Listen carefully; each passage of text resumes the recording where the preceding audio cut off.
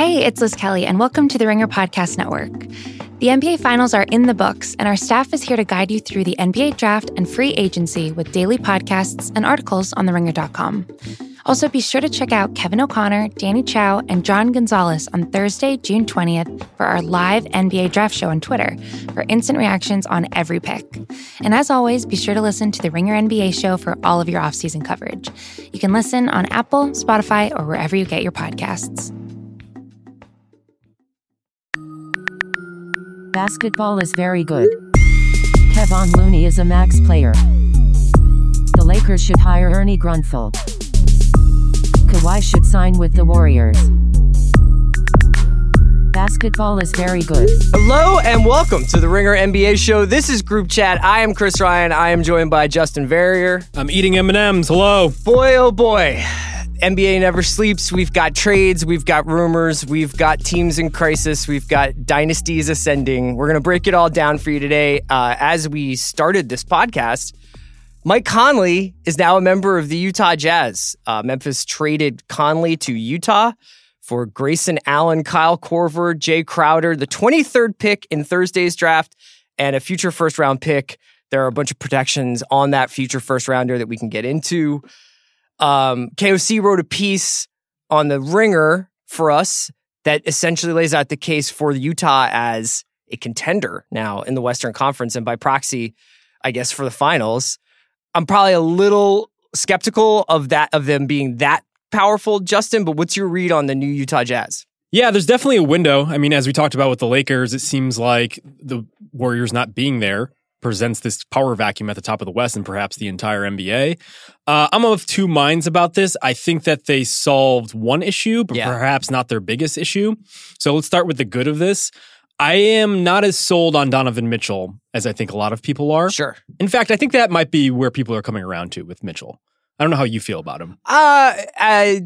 It's hard for me to separate my fandom of the Sixers from my appreciation of Mitchell after the quote-unquote Rookie of the Year race with Ben Simmons. Sure. I think Mitchell's very good. He seems like a player a little bit from another era to me, but that doesn't mean he can't be a huge contributor in the NBA. And I think he obviously gives them a face of the franchise, which is in a place like Utah, you could kind of need that. Yeah, he's given them more than you could have ever expected considering where he was drafted and kind of some of the pedigree that he had going into that draft. He's a huge find and he's a big asset in that regard. He provided a lot of verve for that offense at a time when they needed it desperately because they were looking at like smash mouth football in the wake of Gordon Hayward's departure. Yeah. So to a large degree, he saved them.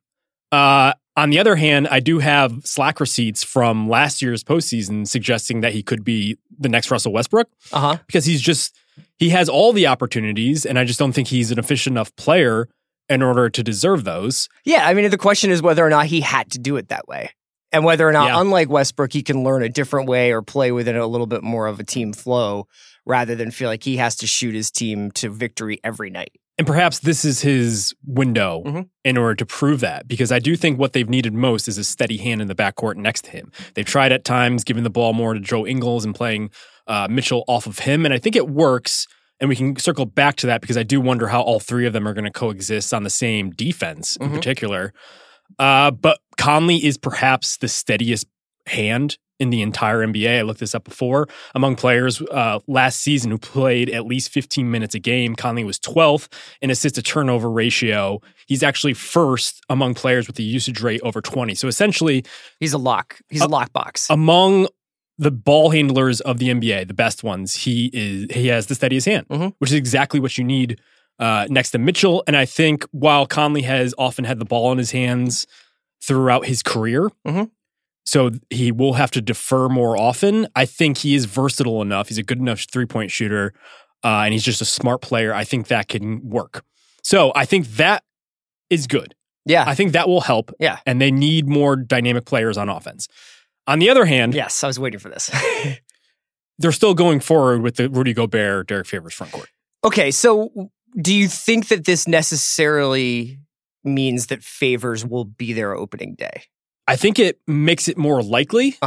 Bobby Marks had something today so they're going to take Conley into cap space is how they're going to end up executing this deal. That doesn't mean they have to get rid of Favors, who has a non-guaranteed deal for next year, but it makes it more likely that he'll stay simply because they won't have many paths to getting better and really replacing his minutes. Okay.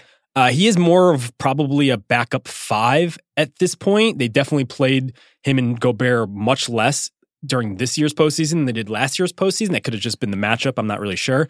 But they do have a mid-level exception, so they can still fill this kind of stretch forward. Because if there's anything to be concerned about in this trade, I think it's a clear win for the most part. Mm-hmm. But they did get rid of Jay Crowder, who had been soaking up a lot of those power forward minutes when they wanted to go smaller in the front court. Yeah, it's an interesting situation for Utah. I don't think that they can get somebody like Mike Conley's caliber to come as a free agent. And that's no knock against Utah or Salt Lake City. It's just traditionally they're not a free agent destination with the exception of like Paul Millsap and a couple other guys. Yeah. So if you're going to go for somebody like Conley, who, while he hasn't really been recognized as an all-NBA player, is of that level of talent, I think that this is the only way to do it.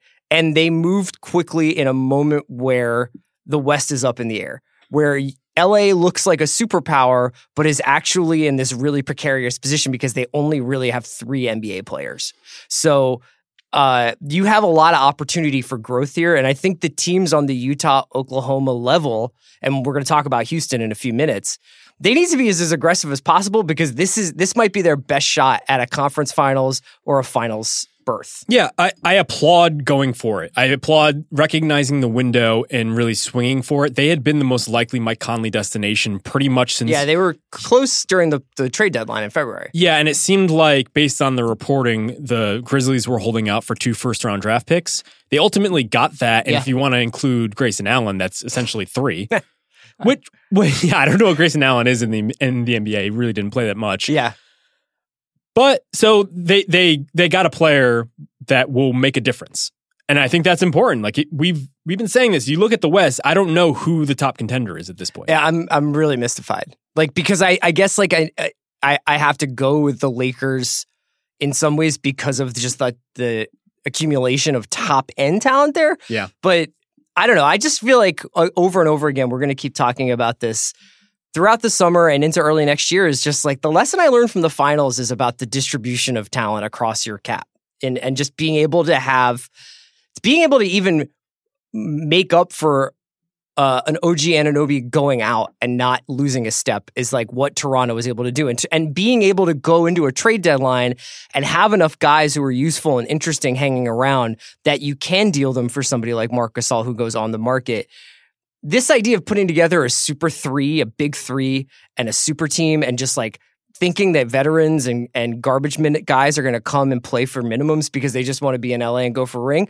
I don't know if that does work itself out, if that's going to get LA as far as they want to go this year. But maybe I could be wrong. Maybe I'm forgetting all the lessons I should have learned from the Miami Heat era. Yeah, their depth is shaky, which is, a little concerning considering that they've built pretty steadily through the draft. Utah, you're talking about. Utah, yeah. I think I would help if Dante Exum wasn't hurt every single season, unfortunately for our guy. Royce O'Neal is a good player. I like him. Thabo Sefolosha is good. They don't have draft assets really going forward now. So I think they have a second-round pick in this year's draft. Maybe they could find someone on the fringes. They seem to really like Gorgeous Nyang, the worst name for me to pronounce in all of history. I think if they have 7 or 8 guys by the time the offseason is over, it makes sense. I am a little concerned, though, that when you swing for the fences in this way, you have to balance what you could be versus what you do best. And clearly they've had success the past 2 seasons, or at least in the past 2 regular seasons, being a defensive-minded team. And I do think there are certain concerns presented by a Conley-Mitchell backcourt. I think they'll be fine overall because Gobert is such an eraser at the rim and Conley's a smart defender. Yeah. And even if he's not the most dynamic athlete anymore, right? Yeah, he's older, which doesn't help. And I don't know if he was much of a linchpin on that defense, even on the Grizzlies defense, even when they had their best years. I mean, he pretty much had 2 defensive player of the year caliber players around Tony him. Allen watching his back. That helps a lot. Sure. And neither Ingles, who is a smart defender, nor Mitchell really filled that void. Yeah. So that's the balancing act they have to do there. I guess, what I'm comparing this to is other NBA backcourts. And there's just not that many defensive stalwart NBA backcourts that have two perimeter defenders in starting. So to me, that's not the big deal. The biggest deal is that I don't really like their team after their fifth player. That's true. I think Royce is good, but Royce is good as an eighth guy. I don't really know who's the second unit here and who's running the second unit. You mentioned staggering Favors. I think that could work if they make him sort of the linchpin of the second unit a little bit. But it'll be really interesting to see what they do with this. And it's a big test for Quinn Snyder and for Donovan Mitchell, because clearly they orchestrated this and they gave up a little bit of draft capital to go for it this year. And it's going to be fascinating to see how other teams follow suit. Yeah, I think it will come down to ultimately how they spend the rest of their offseason. I do wonder with that mid-level exception how far it can go in this marketplace, because as I look at the board, I pretty much put together a free agent list and I kind of chop them up by tiers because I'm a really cool guy and this is what I do in my free time. And it seems like the market is just super top-heavy with max guys, and after that there's a significant drop-off. And even from there, it's a lot of big men. So I'm not sure just where the wings are going to come from. Maybe they can get Trevor Ariza, but he's more of a 3 than a 4 than I'd be comfortable with. He's also pretty fried. Oh, yes. He's been around the block a few times. I mean, then you're talking about KCP. Danny Green would be a good fit for these guys, but more of a 2. Yeah. He's not really a 4, which is what they need. Al-Farouq Aminu. That's a good one. I like him. So they really need to figure out that piece. The weird thing about this free agency conversation, and we can bring this back in when we talk about the Lakers, obviously Bill and Ryan talked about this Sunday, and Danny and Justin just did a video about it, where you're basically, the Lakers have a choice to make as to whether or not they're going to pursue a Kemba level, Jimmy Butler, Kawhi Leonard kind of player, or if they're going to chop up the remaining amount of their cap space and try and fill out the roster. I don't want to say in a responsible way, but in a way that maybe adds more depth around LeBron and Anthony Davis. Well, they might not even have. And then there's might this not be their huge decision. conversation going on that honestly is almost beyond my intellectual capabilities to understand as to how much cap space they're going to have. Basically, if it happens, if the deal is given to the league office at July 6th, they don't have a max slot. Right. And if they push it back to June 30th, which is the amount of time required by the league to trade a player who has already been drafted, then they will have more space and they could potentially get a max player, because a max contract for a 7 to 9 year player, which is Kyrie, Jimmy, those sorts of guys, is in the 32 range. Yeah. They'll probably end up happening, most likely at this point, based on reporting from ESPN and smart people like that, smart people like Bobby Marks, 23.7. Okay. Which is the number, which is not enough to get Kyrie. It's not enough to get Kemba. It's not enough to get Jimmy. It wouldn't be even close. But is there some finagling that can go on here? Like Anthony Davis's trade waiver, which I can't imagine him trade kicker, which I can't imagine him waiving. Right. So yeah, that plays a factor in it. There's also recent reporting again from ESPN that suggests the Lakers are frantically trying to sweeten the deal so that the Pelicans play along. Yeah, so they're trying to get rid of Wagner, they're trying to get rid of Bonga and they could buy seconds. Literally their last 3 non-Kuzma James Davis players. They have 5 guaranteed contracts currently on the books. They have a 6th who is non-guaranteed. So, and there's this other weird thing where if they are below 5 players, you are charged $900. I read this the other day, $900,000 for like a filler space. So you don't even get as much cap space as you think you would by dumping some of those guys. Right. So this is really complex, high-level math. I think leave it to Rob Pelinka, man. This is why I love this part of the NBA. Because ultimately, it does come down to a lot of accounting and a lot of attention to the smallest minute details and when you do things at what time and who you get on a deal at a bargain. It all stacks up ultimately to get to the final product. And as we've seen recently with Pelinka and before him Magic, they have not paid attention to some of those finer points. Do you know if there's even a person in the Lakers front office who is in charge of this stuff? I'm sure they have one. I'm not totally sure how they have stacked their front office, but it doesn't give me confidence that we don't know. That we don't know. And we also, in the Baxter Holmes story, it was suggested that Rob and Magic had their own little office while the rest of the front office was in a different one during the draft, which is how they ended up with Mo Wagner instead of Amari Spellman. Because they thought the front office thought they were getting Josh Spellman. Hart what he thought of Amari Spellman thing, right? So he could just not be listening to him. If you're on the phone and you're just like, you have to negotiate and that person isn't in the room with you, if you're not on a conference call, which is how some teams do it, no one's going to tell him that he's doing the wrong thing. The Pelicans have no incentive to tell him that he's screwing up his cap. Sure. And if anything, they have more incentive for him to screw up his cap because that means the picks in 2025 are going to be worse. Right. Which they are going to get. So the Lakers could be in a situation where they have $23 million worth of cap space and out of the market for anybody unless they do some incredible LA discount, which doesn't make any sense, especially when you factor in California state taxes, just adding on to the penalty that would come with coming to Los Angeles in the first place. That's a great point. Even if they do only have 23 million, something funny is happening with this market because so many of these middle market teams are essentially getting taken out of the race for some, say, even a D'Angelo Russell, which Utah must have felt like we're not in the D'Angelo Russell market. You know, we have to trade for Conley, even though Russell dovetails more nicely with the Mitchell window, maybe. It seems like guys like Bojan Bogdanovic or even Patrick Beverley, and I know Ryan and Bill talked about this, are going to be way out of like the Lakers price range. This is the question here. So if there are only so few guys that require max deals, there are going to be a lot of teams with money. Yes. And so are they just going to end up overpaying guys just to fill the spots, even if it's for short-term deals, as we saw last offseason, 1 or 2 year deals, 1+1s, things like that. It'll be interesting to see because the two guys I came up with for the video project we did with Danny, in order to fill that 23.7 were Terrence Ross and Patrick Beverley. Two really good fits, I think, especially because Terrence Ross was particularly good three-point shooter in all ways last year. He was a good pull-up shooter, he was a good spot-up shooter, and he was good on open threes. I think those are the things you need. And Patrick Beverley is the defensive pit bull that they need, who doesn't really need the ball, and he could swing off and hit open threes as well. Unfortunately, I think they might not be able to afford both.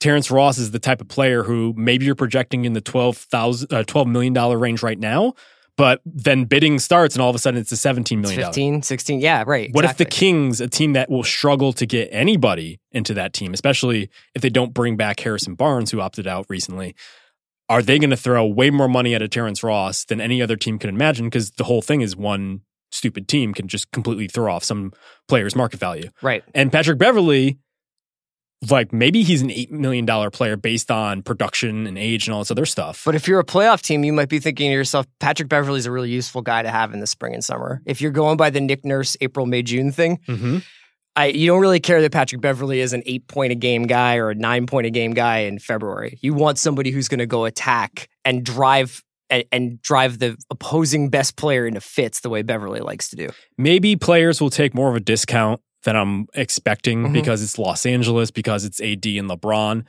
But that usually only happens when a player is at a certain point of his career. And I just don't see a Patrick Beverley, for instance, just a player who didn't make a lot of money throughout his career because he really only had one contract. And I believe even the years were non-guaranteed or partially guaranteed. Like those Rockets years, you mean? Yeah. So he signed like a pretty team-friendly contract. So I don't know why he would ever take a discount at this point. Why not go to Orlando? Why not go to Indiana if you can get more money for it? Dallas, like who's going to Dallas? Dallas is rumored to have already like basically scheduled a minute one meeting with Beverley. There you go. So if that's the case, the Lakers being like, hey, here's what we have left over might not work. And you brought up Harrison Barnes. Harrison Barnes opted out of, I think, the $27 million last year of his deal. The rumor was that was going to be in order for him to sign a longer term, if team friendlier deal with the Kings. That was also the rumor with Al Horford. In a day that was a real up and down journey for any Celtics fan. Yesterday, you had Al Horford was opting out of his $30.1 million player option year with the Celtics.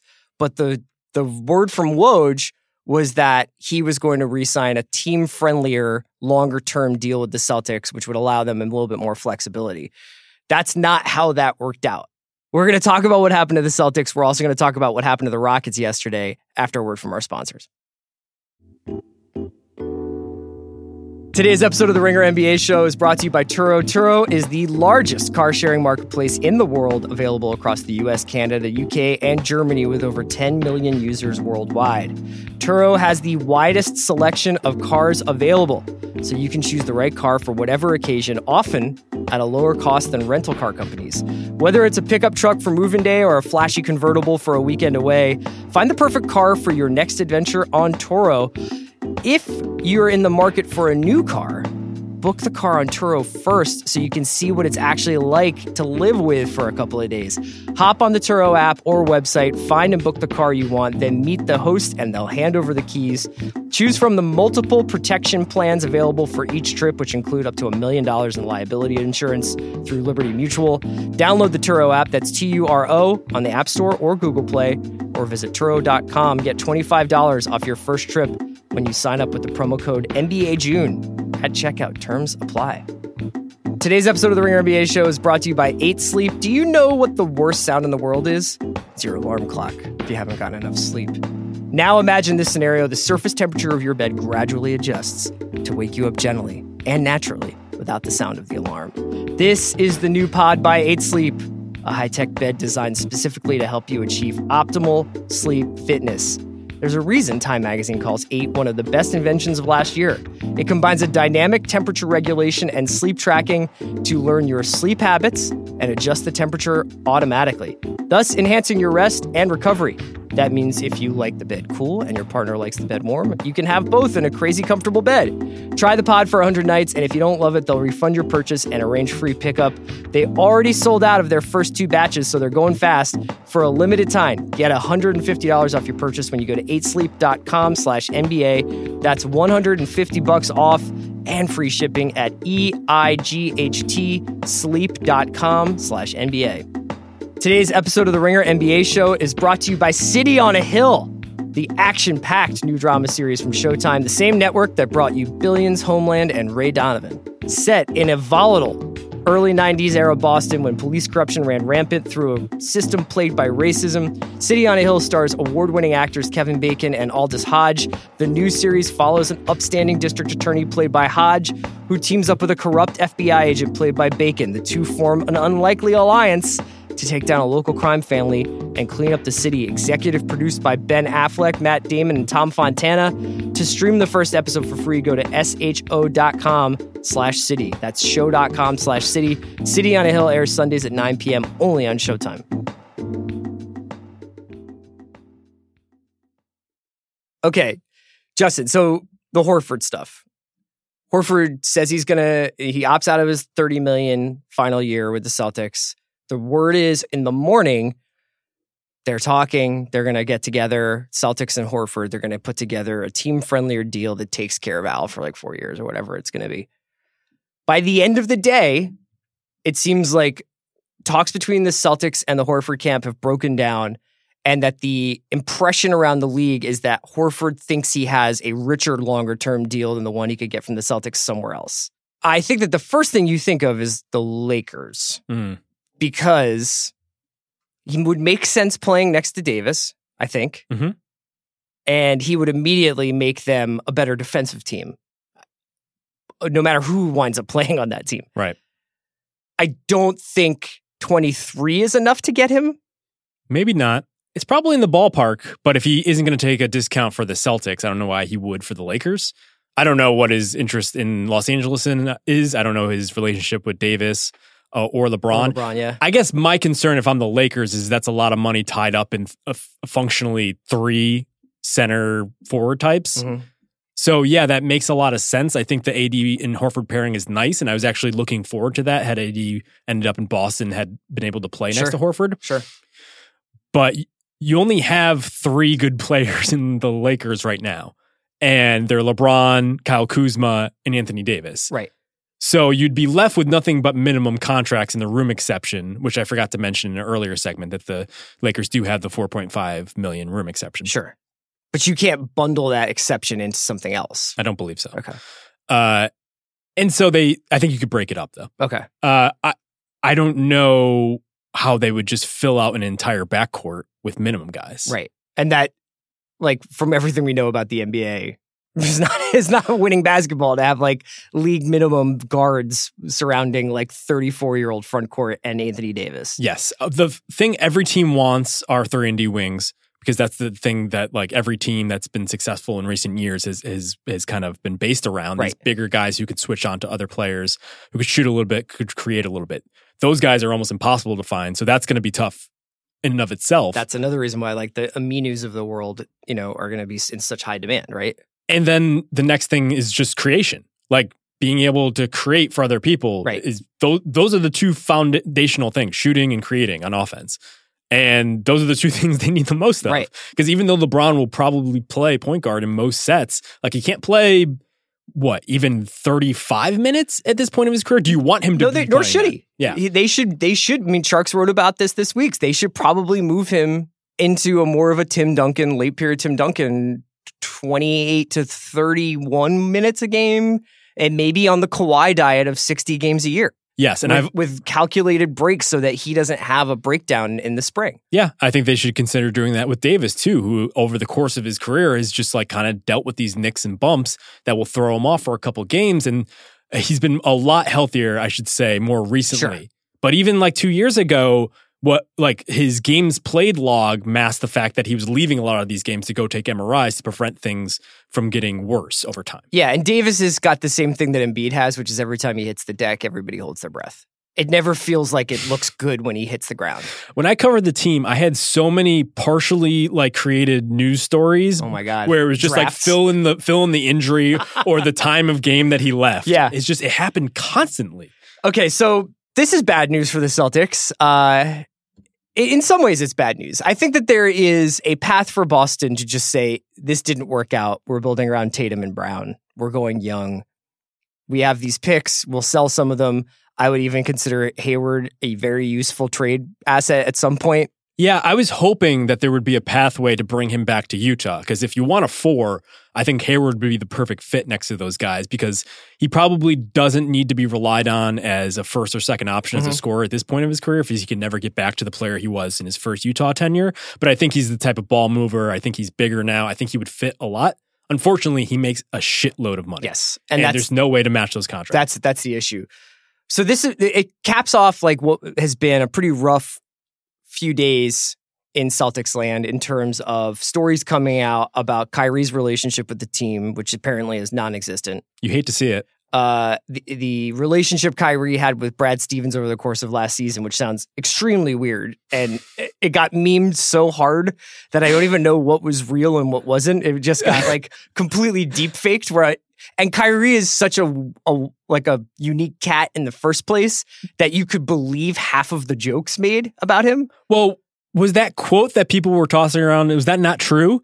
The fact that he asked him about what does government mean, and Brad Stevens said good morning? Yes. I have no idea. I have no idea. But apparently that their relationship was strained, and furthermore, the vibes in the Celtics locker room were strained because there was a perception, reportedly, that Hayward was being force-fed possessions by Stevens. That Stevens was like basically orchestrating possessions when Hayward was on the floor to get him looks, to get him points, to get his confidence back, to use him.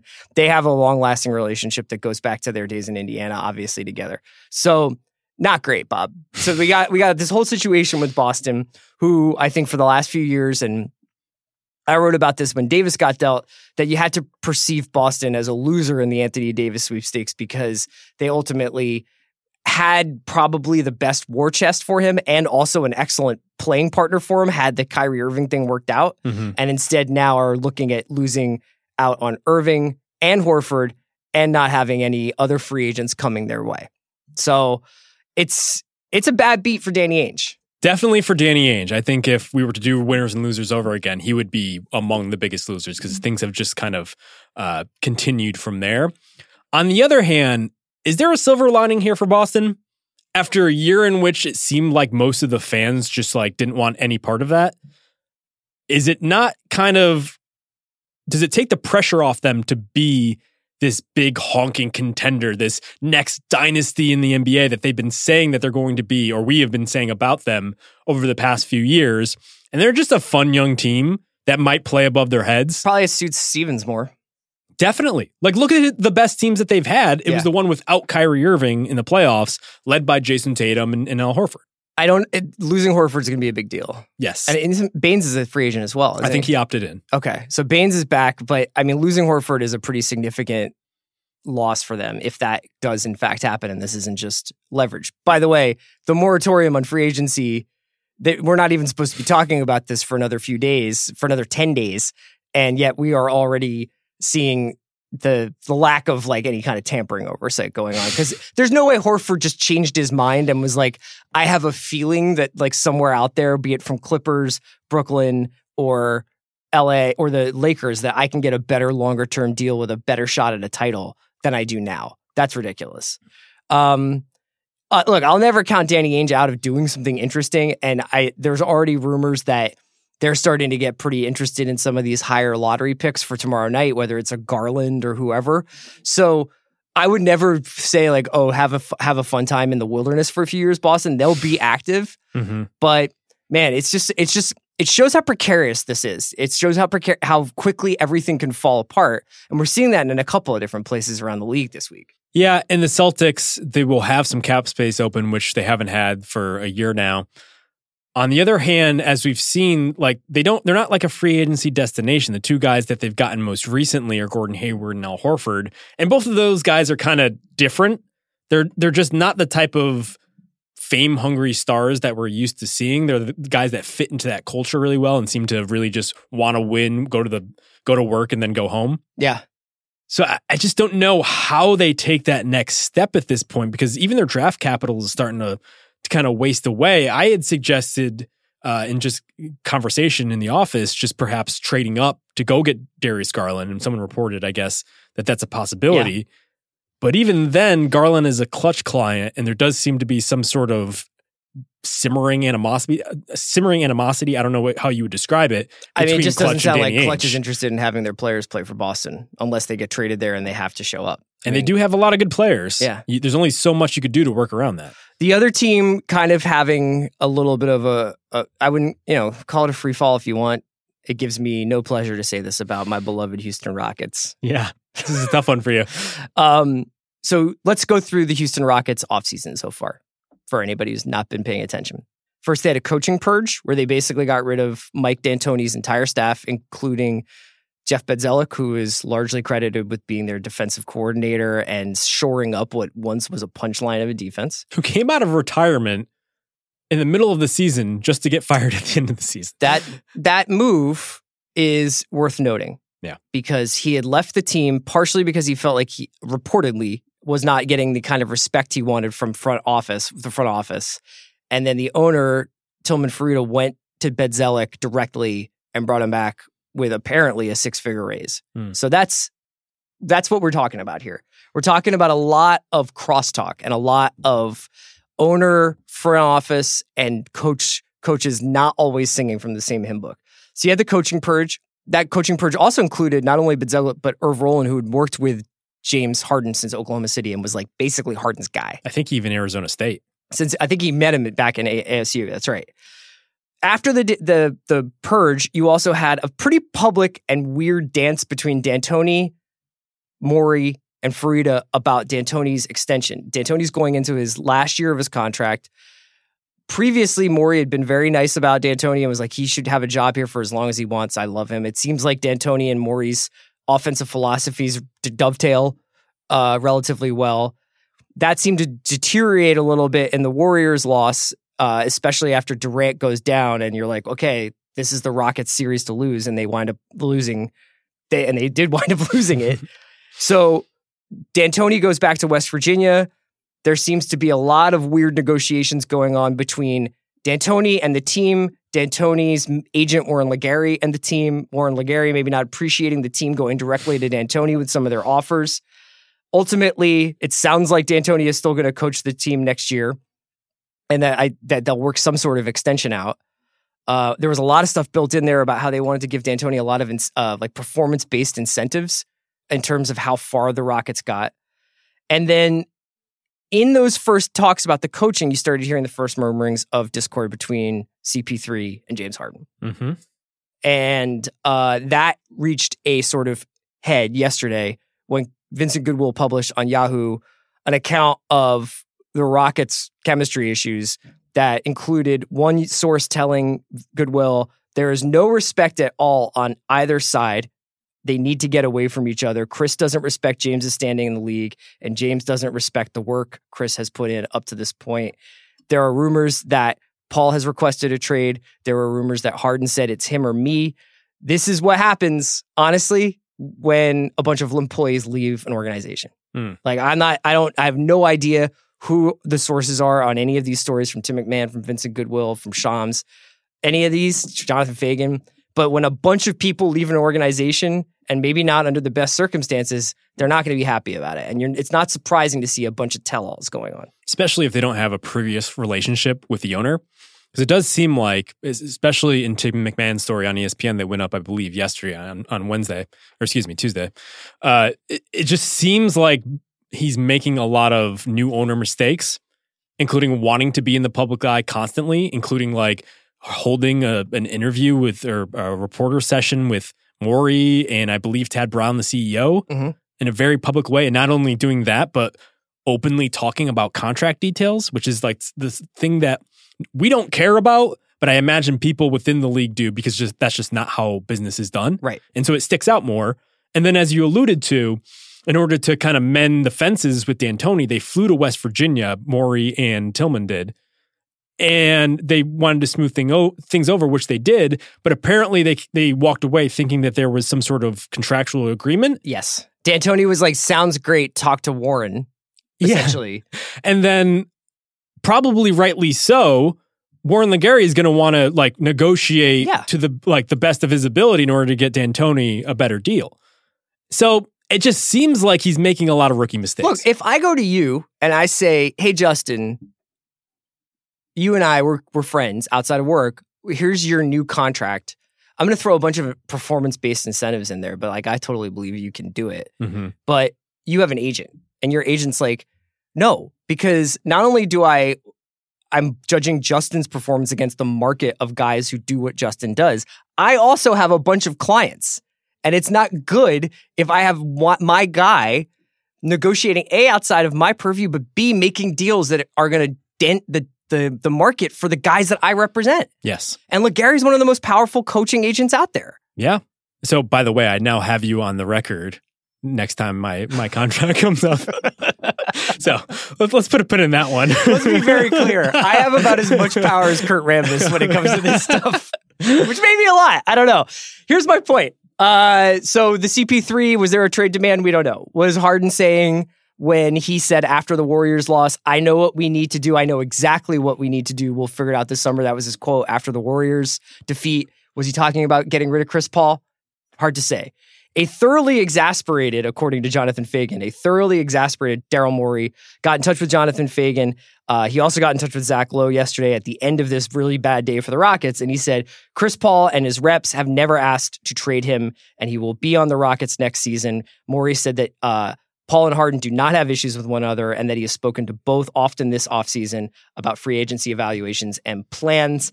And then today, almost as a kind of like trying to balance the scales, the Rockets got their name attached to Jimmy Butler again.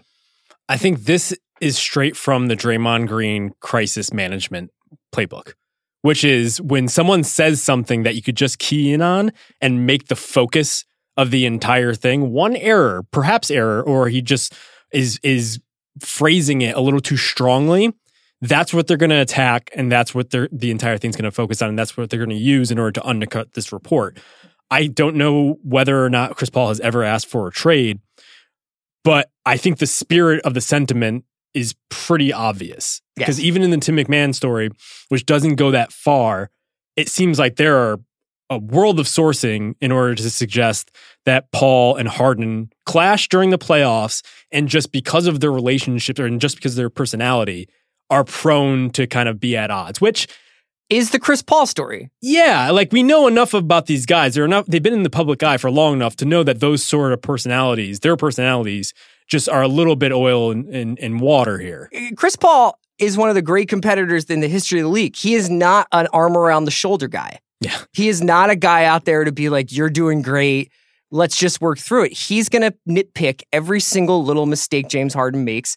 And by all accounts, the issue was essentially that they switched over from whatever the Rockets were before, the Morey Ball version of it, maybe even the version of it that they played the first year with Chris Paul that got to the conference finals against the Warriors and lost. They went to a much more high usage Harden ISO offense that involved a bunch of guys standing around and cleaning up after Harden. And that worked when Chris Paul was injured. But when he came back, he was kind of like, okay, what's the deal? Oh, we're going to play this high usage Harden offense. And when Harden isn't being used, he's just going to stand around. I found this quote. And quote unquote rest. Right. I found this quote from the McMahon story, according from a source familiar with the Stars dynamic, in air quotes, to be the most telling one in the piece, which was Chris wants to coach James. Mm-hmm. And James looks at him like, you can't even beat your man. Just shut up and watch me. Yes. That's really the central tension we're dealing with, because on the one hand, Chris Paul tends to be grading. That's pretty obvious. Everyone who's been around him has said that. But he's always been able to back up his play. If he's not able to do that any longer, it's hard to really kind of sit through some of his personality and his gripes and some of those other things. So the Rockets last year, I believe last season, beginning of last season, I can't remember when the exact deal went through, but they are in the midst of a 4-year, $160 million Chris Paul contract. Am I right? I believe so. And it is one that reportedly Tillman Fertitta has been griping about since he signed it. Wasn't crazy about it. Obviously, that was part of the getting Chris Paul from the Clippers deal here, right? That was Chris Paul went to the Clippers and said, this is where I want to go. You can get something for me, trade me, and then the extension was going to kick in. There's a lot of stuff to talk about with Chris Paul's contract, especially with the CBA in relation to what LeBron and Chris Paul helped negotiate for that has never really seemingly like kicked in until now with Chris Paul. This again seems like a rookie owner situation. Sure. And the fact that he did not inherit any of the things that came before him. We usually see this on the general manager coaching level, where a coach perhaps suggests that he didn't pick the players and so he's not at fault for them. It just seems like the type of things that happen when there's turnover. Yeah. And perhaps that's why people are griping about it in the public too. Yeah, Chris Paul made 35 last season, 38 this coming season, 41 2021, and 44 in 2021-22. And that 44 is a player option, and he is taking that. Yeah. That's $44 million for a Chris Paul in his late mid-30s. And he's not in the healthiest shape now. Now, let me tell you something. They don't have a lot of stuff. They don't have a lot to do here. There's not a lot of daylight for Daryl. I mean, sure, I never count him out. He can make a lot of things happen. Maybe Eric Gordon, maybe Clint Capella. Maybe it's a matter of like the kind of players they put around Paul and Harden. But they are more or less stuck with these two guys, right? Yes, it would surprise me if they're able to get rid of Paul, although things have happened. Blake Griffin just got traded, within the past 2 years. I might go the other way, because as we were just saying at the top of the show, the West is wide open. Mm-hmm. And the only challenger to the Golden State Warriors the past 2 years before the Raptors, obviously, were the Rockets. Mm-hmm. Last year was probably the best team the Warriors ever faced. And although Tillman Fertitta is getting criticized for not wanting to pay the luxury tax this season or this past season. That apparently was like Morey's choice of when to get it, because they wanted to get out of the repeater, right? So it had to happen over once over the 3 years. Yes. And he did it this year, basically. That's what they're saying now. Right. Who's to say? But I will say it has set them up nicely for this season, where, for instance, instead of the taxpayer mid-level exception, they have the kind of the bigger, just regular mid-level exception, which is a difference of about $1 million. And you already have a pretty good existing core. And as we saw last year, the big issue, especially in the earlier part of the season, is they tried to fill the roster with purely minimum guys. Mm-hmm. And a lot of the guys on their books, I think they could move. Like Clint Capella is still a very good player on a very good contract. I don't know if he's the type of playoff player that you can count on, especially against teams that are going to go small. I guess it depends on how you play, right? Yeah, I mean, he's still good. Eric Gordon is an expiring contract who has proven himself in the players. Like, if you're a team going for it, perhaps you're the Utah Jazz, like, that's a good player that you can use. And so they have a lot of options here. Mm-hmm. And I don't know. I'm just of the belief, maybe I'm just a Chris Paul stan and I'm just unwilling to see where he is at this point of his career. If he's just adequate, I think they have enough there to just roll it back and keep going with this. Well, I don't think that they look particularly good this season in this offense with Paul on the floor. I think they look great with Harden off the floor when Paul is playing. I think Paul's a good floor general and they can play a lot of different stuff with him. I thought they looked really good. I think the plus minus was pretty high, although that was against Paul playing at second unit guys, as a lot of people have pointed out. Let me throw this out there. So maybe they trade Harden. Well, it's the Houston Rockets, not the Houston Hardens. Yeah. So wouldn't the most daring Maury Ball thing to do would be to sell as high as possible on your most valuable asset and rebuild this team on the fly? And would this team with Paul George say, just like as a guy who would match a guy who would match salary? Yeah. Of course, I don't think Harden wants to go back to Oklahoma City and play with Westbrook and Adams. I'm not saying that there wouldn't be resistance to this idea, but I sometimes wonder whether or not that is an option. And this is going to be something that we're going to see a bunch of teams who have guys like Paul on the books, whether it's Griffin, Wall, even in Oklahoma where they've got Westbrook signed up for that long-term deal. If you have all that cap space committed to an essentially unmovable guy, even if you could get somebody like Miami or Orlando or somebody who would be like, yes, give us a star. We've been waiting 10 years for one. Mm-hmm. I don't know that you could get Chris Paul off your books. No. So then you have to start looking at elsewhere on your roster for ways to improve. I completely agree with you. Houston's probably been the second best team in aggregate in the NBA over the last 2 or 3 years, right? Mm-hmm. But maybe this is the year to do something incredible. Maybe this is the year to do something completely out of left field. And if you can get a team to build around Paul that flows better, do you try it? Is this is Harden? Is this like, what do you have, 2-3 more years of Harden and peak Harden? Yeah, probably. His contract extends for 4 more. Mm-hmm. And in the last season, he is making $47 million. So it's just, I love the idea behind it. It's like they're going to have to, like, if Washington wants to get better, they have to trade Beal. You know what I mean? Like, if Oklahoma City wants to change their roster, they're going to have to trade George or Adams. And they're not going to trade George because they'll never get another free agent again if they do that. They have to do something where they have to lose a limb to gain a body, And I don't know, for these teams that have so much money tied up in guys who are, by their nature of their contract, in the end of their primes, you may have to make some incredibly difficult decisions. And I can't think of a decision that would be more startling, but also game-changing than trading Harden.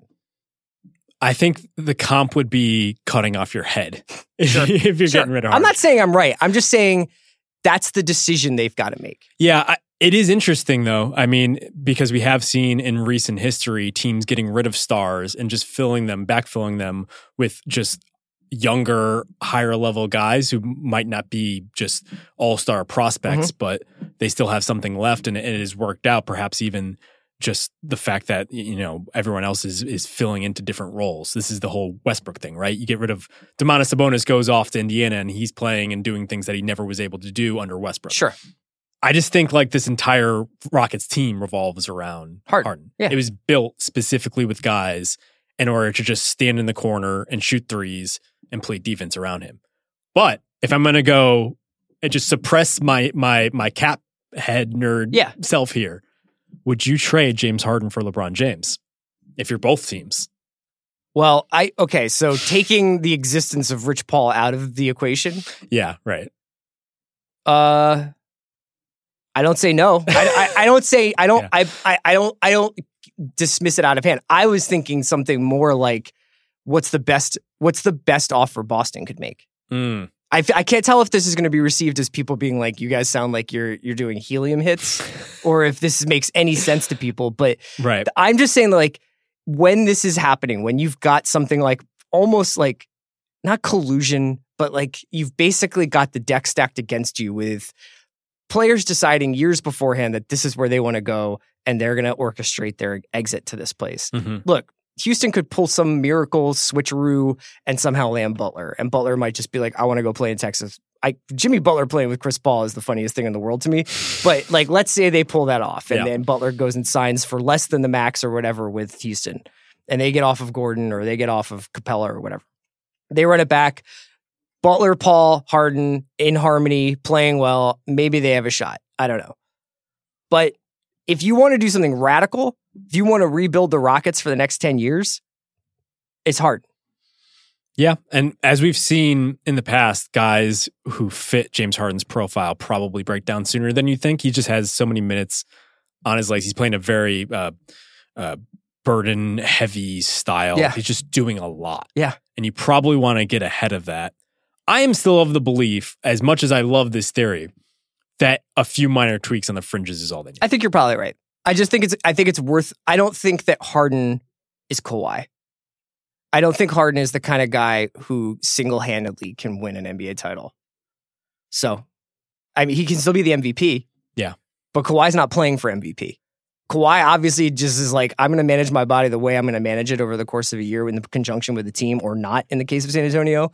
And he's like, this is how I want to run my career. It's an interesting idea because as we've seen, especially in the past 2 years, there's a complete distinction between playoff basketball and regular season basketball. And perhaps that's best exemplified by the MVP of the league, who is quite possibly the best regular season player of the past couple of years, wherein he could just literally be an offense for multiple games of the year. He scored, what was it, 27 games in a row, I think, with 30 or more. He single-handedly saved the Rockets season.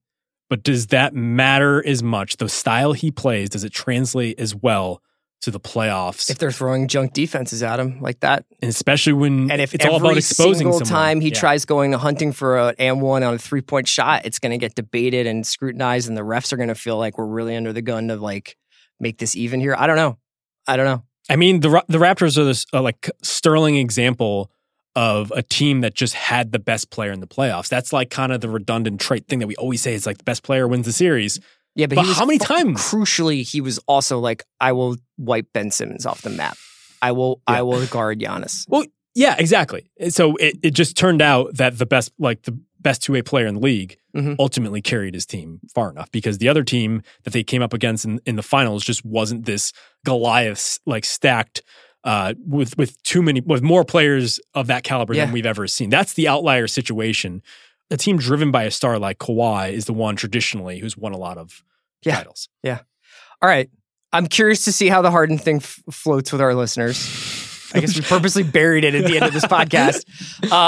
We'll be back. So we have obviously a lot of stuff going on. So today there's a AMA with the Corner 3 guys. That video will be up in a bit.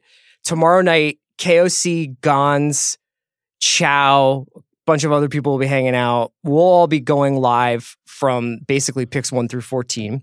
There will also be a Corner 3 tomorrow night reacting to the draft with Chow, KOC, and Sharks. Regularly scheduled programming next week with Heat Check, Group Chat, Mismatch, all the your favorites next week through and up to June 30th and the free agency. So obviously, if the last few days are anything to go by, we'll be doing a lot more emergency pods. All right, until next time, for Justin, this is Chris. This has been the Ringer NBA Show. Basketball is very good.